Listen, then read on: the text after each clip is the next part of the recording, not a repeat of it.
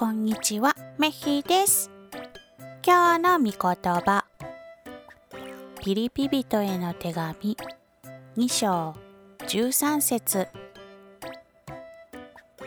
神は人の心に働きかけて従おうとする思いを起こさせ、神が望まれる行いができるように助けてくださるのです。